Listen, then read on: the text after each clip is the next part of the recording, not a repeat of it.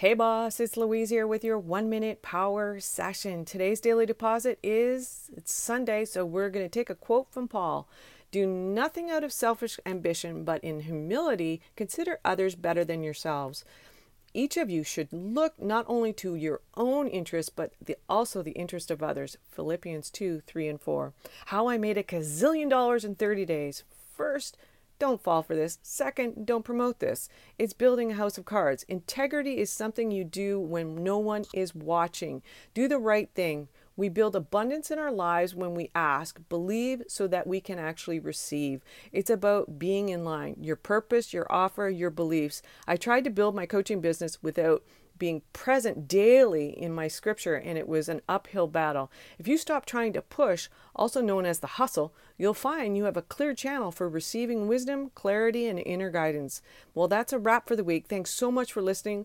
Please go to Girl Boss Coaches and leave us a review. Bye for now.